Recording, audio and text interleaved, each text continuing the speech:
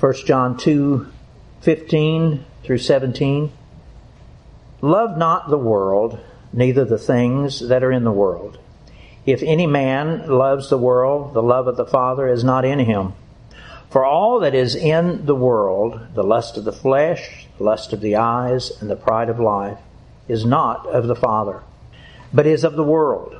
And the world passes away, and the lust thereof. But he that doeth the will of God abideth forever. Of all of the commands that the Lord gives to us, love is the greatest. And He said over and over again in these scriptures, and especially within these writings that He has given to the Apostle John, that love is by far the most important thing that He will ever require of us, and He does require it of us. First, to love Him with all of our heart, soul, mind, and strength, and then to love others, even as Christ loves us and gave Himself for us. We're to love each other that much. But here, God gives us a command that is equally as strong and demanding, but telling us that there are things that we are not to love. That we are not to love. We're not to love this world, nor any of the things that are in this world. And so that we'll not misunderstand this command, He tells us clearly and plainly why we're not to love the world and the things in the world. It's because this world is filled with all manner of sinful behavior and activities that will surely lure us into its clutches and corrupt our souls. And here in these words, God clearly describes the world's sinful effects as being lust of the flesh, lust of the eyes, and pride of life. And He tells us clearly and plainly that none of these things will ever come from Him. And they should never be allowed to become a part of us. And from these words also, may we be reminded that we must not try to simply rationalize the meanings of these words. But we are instead always to put our full faith and trust in the unction of the Holy Spirit, who will help us then in our understanding of these words. In the most quoted verse in these scriptures, John 3:16, we're told that God loves this world. God loves this world. That He loved the world so much that He sent His only begotten Son to suffer and die for it. But yet here, He's telling you and me not to love the world. And thankfully, for those of us who do have Christ as our Savior and Lord, and we have the Holy Spirit abiding within us, we're able to understand that there really is a difference between what God calls the world in John 3:16 and here where He tells us to love not the world, neither the things that are in the world. So we can know that there really is a difference. But even with our knowing that, dealing with all of the daily things of life still are not easy for us. Unfortunately for us, and even for many very seasoned Christians, we can get confused as we attempt to navigate our way through all the fast-paced events and encounters of our day. I think of the parable of the weeds given by the Lord Jesus. In that parable, we Christians are described as being wheat. Wheat. That's a provision of God's bread of life that He has given in us to the lost and dying souls of this world. But because we are so surrounded by the unbelieving weeds of this world, we are continually in danger of being lured and enticed to become like them. And those weeds are ever and always encroaching into the matters of our daily lives. We work all in amongst them. We live all in amongst them. And so they're ever and always encroaching upon our daily lives, bringing with them these sins that are spoken about here, the lust of the eye, the lust of the flesh, the pride of life. Their roots intertwining with our roots, tempting and drawing us. By the way, that's one of the reasons why the Lord says that we should never unequally yoke ourselves together with an unbeliever. We are the wheat.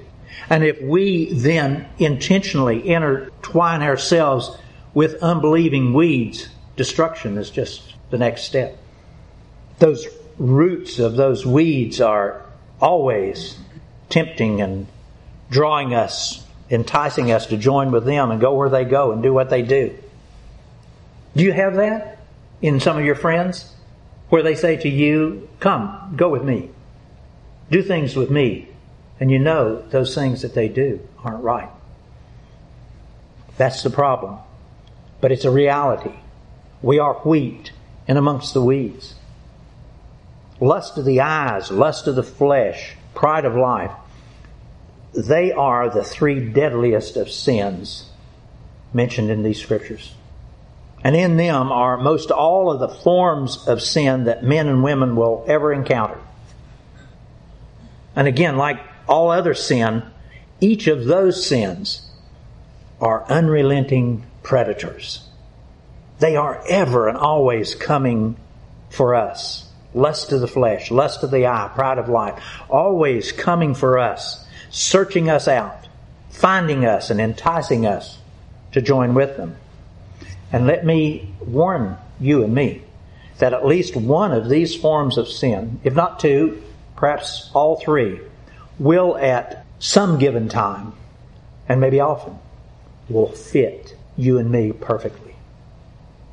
They will. They are that crafty. And the daily living out of these behaviors can be seen in most of the encounters that we'll engage in. With some people, it might be the more violent forms of sin. Hopefully that doesn't take place, but quite often the more quiet, more subtle forms of sin are all around us. Deception, manipulation, conversations that should not be had, drama that should not be had. But they're all evil. They're destructive to our souls.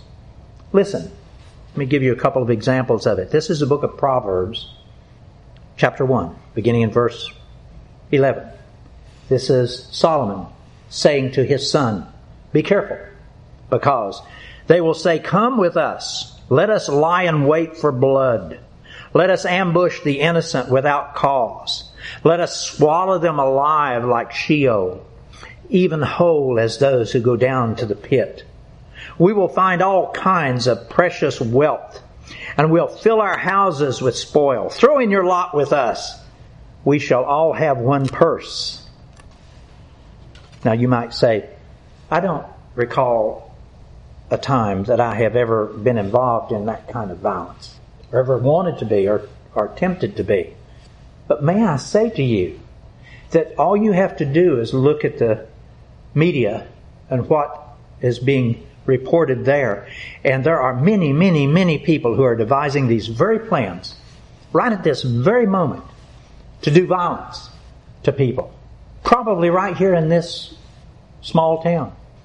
And again, though, the other people, their sinful bent is maybe more towards the less violent forms, like lust of the flesh. Lust of the flesh. Listen to this. This is Proverbs 7, beginning in verse 18. It says, come, let us drink our fill of love until the morning. Now this is Solomon talking to his son, and he's saying, there are those ladies out there who will say this to you. Come, let us drink our fill of love until morning. Let us delight ourselves with caresses. For my husband is not at home. He is gone on a long journey. He has taken a bag of money with him. At the full moon he will come home. With her many persuasions she entices him. With her flattering lips she seduces him. Suddenly he follows her as an ox goes to the slaughter. This kind of worldly behavior is present today. But it's always been present. These words were written thousands of years ago. But never before has this kind of behavior been as commonplace as it is in our culture today. This very day, men and women in every workplace, in every neighborhood, in every sports bar are thinking thoughts and making plans like this. The favorite expression is they are hooking up.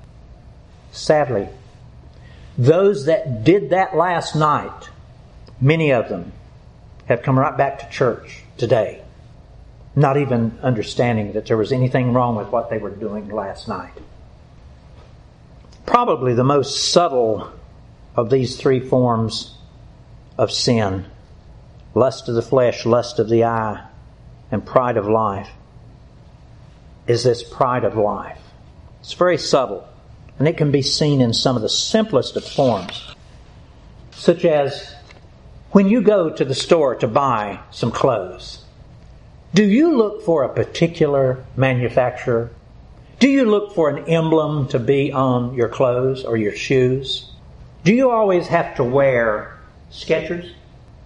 That's the only name I could think of that costs a little more than the cheapy tennis shoes. But also, too, do you say, I would only own a Ford? It's in the kind of trucks and cars that we buy and drive. It's in the neighborhoods that we want to live in, at least, and try our best to live in. Pride of life. Most of the time, we don't even know that we're violating that sin. It's part of our culture, and we have bought into our culture. One of the other things that I notice a lot is there are some folks in their conversations, they seem to know the very best restaurants to go to. They seem to always have the very best doctor. They seem to always read the very best books. They listen to the very best music. And there are arguments taking place this very day on who the very best football player or basketball player is. We seem to need to be an authority on every matter that we discuss. Do you find yourself trying to one-up whoever it is you're talking to? We can be caught up in this pride of life and not even know it. It's because it's become commonplace to us. Now, all three of these deadly sins, lust of the flesh, lust of the eye, pride of life, they can be found all within the Ten Commandments. Nothing's new about them, but probably the one that covers much of what I've been talking about here is the 10th commandment. Let me read that to you. You shall not covet your neighbor's house. You shall not covet your neighbor's wife, or his male servant, or his female servant, or his ox, or his donkey, or anything else that is your neighbor's. Covetousness. I've heard many people say, I don't covet the things that my neighbor has. I just want to have things like they have. It's a thin line. And that may be okay, but probably not. Lust and covetousness is still a foundation of these three deadliest of sins. And they all will lead to sure and certain ruin for us. In the recent study I mentioned a moment ago on the life of David, nowhere in these scriptures is the combination of these three deadly sins more obvious than in the sinful behavior of David with Bathsheba. Perfect combination of these three. You know the story, but let me recount it for us. David was there in his palace, enjoying the pride of life. How was that so? As king, he was privileged to not have to go out to war with his troops, and so he stayed home. And as happens with idle minds, he began to watch his neighbor's wife as she sunbathed on a nearby roof. His watching then soon turned to lust of the eye and lust of the flesh, which then turned into sexual relations with her, causing Bathsheba to conceive and become pregnant. And then in an attempt to cover up his sins, David resorted to having Bathsheba's husband Uriah murdered. The perfect combination of these deadliest of sins. Lust of the flesh, lust of the eye, and pride of life.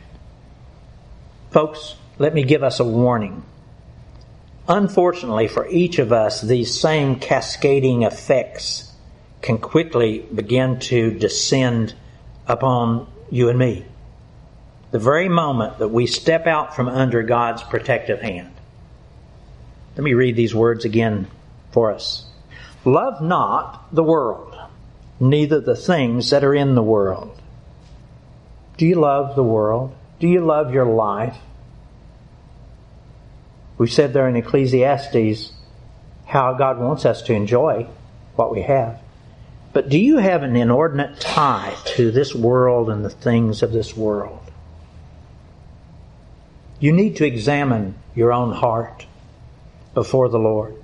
Love not the world, neither the things that are in the world. If any man loves the world, the love of the Father is not in him. You cannot do both. You cannot do both.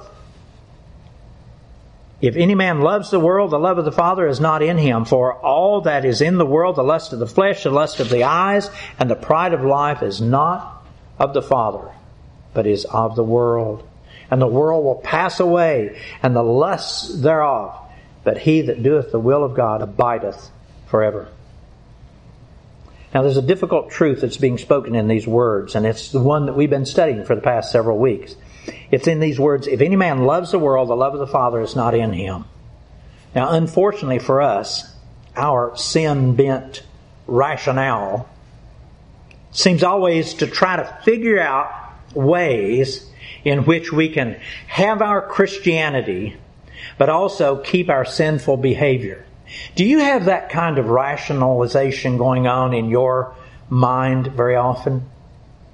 Let me answer that for you. Yes, you do.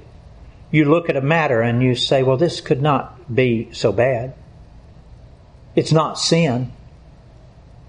But there are scripture verses that says, but is it profitable? It may not be sin, but is it profitable? And where does it lead? Have you had those arguments with yourself? Our sin-bent rationale wants to have our Christianity, but also keep our behaviors. Our sinful behaviors, our lust of the eye, lust of the flesh, pride of life. We talked in Sunday school, it is not when you commit that sin of whatever it is you are lusting after. It is not within the sinful sexual relations that David and Bathsheba sinned. Yes, they did there. But the sin started way back earlier when he was still considering it from his own rooftop. You cannot have both Christianity and sinful behaviors, lust of the eye, lust of the flesh, pride of life. God's really clear. He says, if any man loves the world, the love of the Father is not in him. For all that is in the world, the lust of the flesh, the lust of the eyes, the pride of life, is not of the Father, but is of the world. Now again, we have been studying this for several weeks. Back in 1 John 1, listen to these words.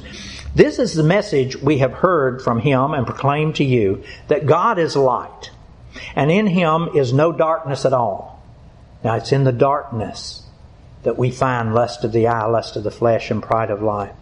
That in him there is no darkness at all. If we say we have fellowship with him, we want to be a Christian, while we walk in the darkness, but we want our behavior, we lie and do not practice the truth. It's clear. All throughout these scriptures, God gives us indicators and litmus tests that we can use so that we can know for sure if we are truly abiding in him and in his will.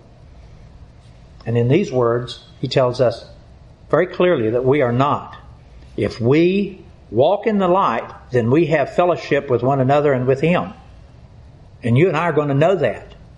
But if we walk in the darkness of this world, and if we love this world and its ways, its lust of the flesh, lust of the eye, pride of life, then the love of the Father is not in us. And we have failed the litmus test. And that's a terrifying thought. A terrifying thought, especially for all of those of us who are devout churchgoers.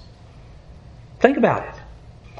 Many devout churchgoers, they are there every Sunday, but yet they are violating some of the simplest and basic rules of Christianity without even realizing that they're doing it.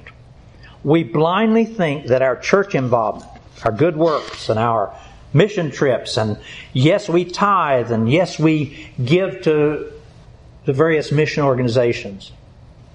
And we think that that's going to wipe away those lusts. Lust of the flesh, lust of the eye, pride of life that lie well hidden within our hearts. It does not. Now, yes, we may be able to keep it hidden from our families. Maybe not. But we think we're hiding it from our families. But especially from our fellow churchgoers. They don't know that we have these sinful inclinations. But listen, the Scripture is clear. God does not look on the outward man, but He looks upon the heart. He knows all of our inmost secrets. He even knows every thought that we think before we ever let it come to our tongue to say. And He says to us, don't do that. Don't love this world, neither the things that are in this world. Because if you do that, you're not in me. You are deceiving yourself. Now, listen. Because you and I have been told these truths, today, you've been told these truths, we are clearly without excuse. Scripture tells us that. So what are we to do? How are we to deal with this enemy that's within, that we struggle with? May I tell you the only strategy that I have ever known to work. And it begins with our not focusing our attention and efforts on what we should not do, but rather to give our every effort to doing what we know we should do. Now that may sound odd, and it's especially contrary to most of the Christian fix-it type programs and plans that are in most of the churches today. And there are many of those fix-it plans. And they do not work. Many of them don't, at least. What do I mean?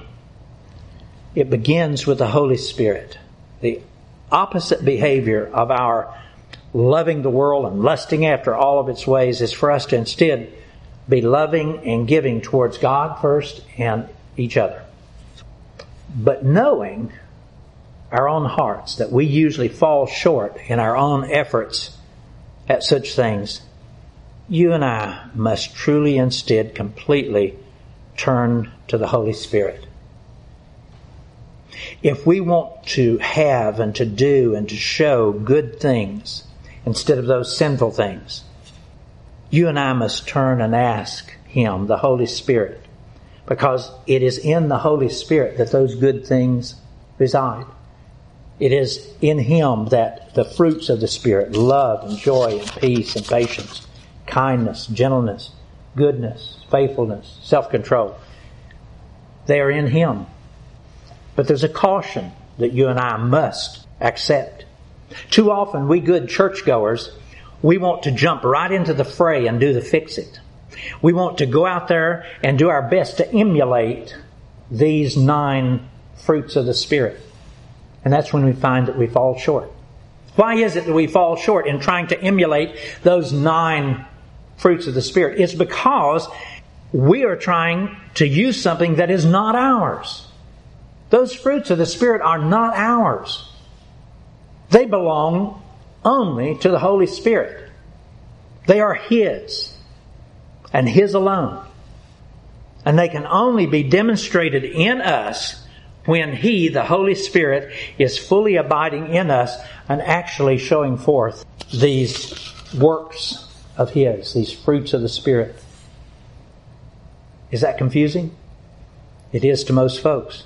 So may I say it again, because there is a thin and vague line between our doing and His doing. And the only time that we can be sure we're doing the right thing is when we focus our hearts and our efforts on drawing closer to the Spirit of Christ. Do you understand the difference? It is not waking up each morning and deciding, I'm not going to do these lust of the eye, lust of the flesh, and pride of life. That does not work. If it worked, you would not need Christ. You would not need the Holy Spirit. It is in drawing nearer to the Spirit of Christ. It is only as we quit trying to do His job for Him and allow Him to do His work in us. And so then, how does that help us in this fight against the influences and the control of the world, the flesh, and the devil, and in our efforts against lust of the eye, lust of the flesh, and pride of life? It is simply that as we draw nearer to Christ, He draws nearer to us. Scripture tells us that. And as He draws nearer to us, His purity and His holiness and His righteousness begins to flow out from Him and cover over your and my soul, cleansing us from sin and protecting us from the influences of the world, the flesh, and the devil. Now that might sound like a mystical idea, but it is the absolute truth. It is the only way that you and I will ever be able to combat these three deadliest of sins. The battle really does belong to the Lord. We say that, but do we believe it? The battle really does belong to the Holy Spirit.